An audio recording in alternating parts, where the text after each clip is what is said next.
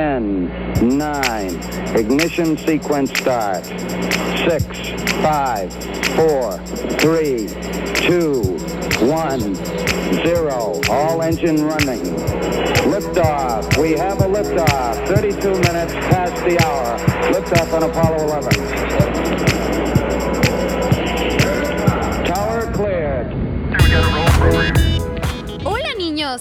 Hoy en Castillos de Arena les platicaremos cómo se conforma una nave espacial.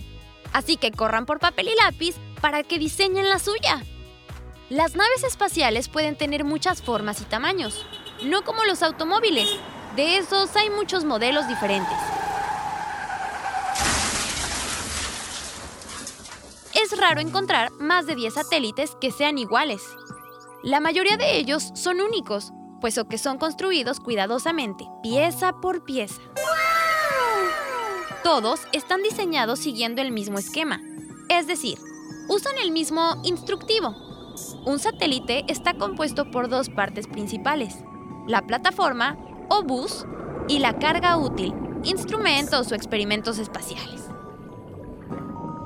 La plataforma o bus es la estructura metálica, digamos, el cuerpo de la nave, y debe ser resistente y ligera al mismo tiempo, en la cual se montarán todos los demás sistemas de la nave: propulsores, motor principal, tanques de combustible y fuentes de energía. La carga útil incluye los equipos que se comunicarán con la estación terrestre desde el espacio, así como las cámaras y demás instrumentos científicos.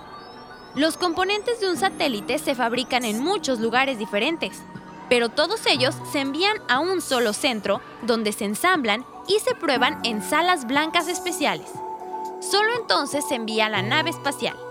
Dado que no hay talleres en el espacio, muchos satélites transportan sus propias refacciones.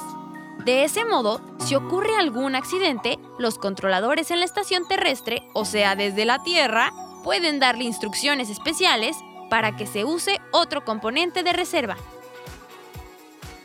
Increíble, ¿verdad?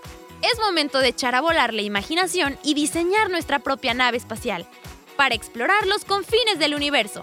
¡Hasta la próxima, niños!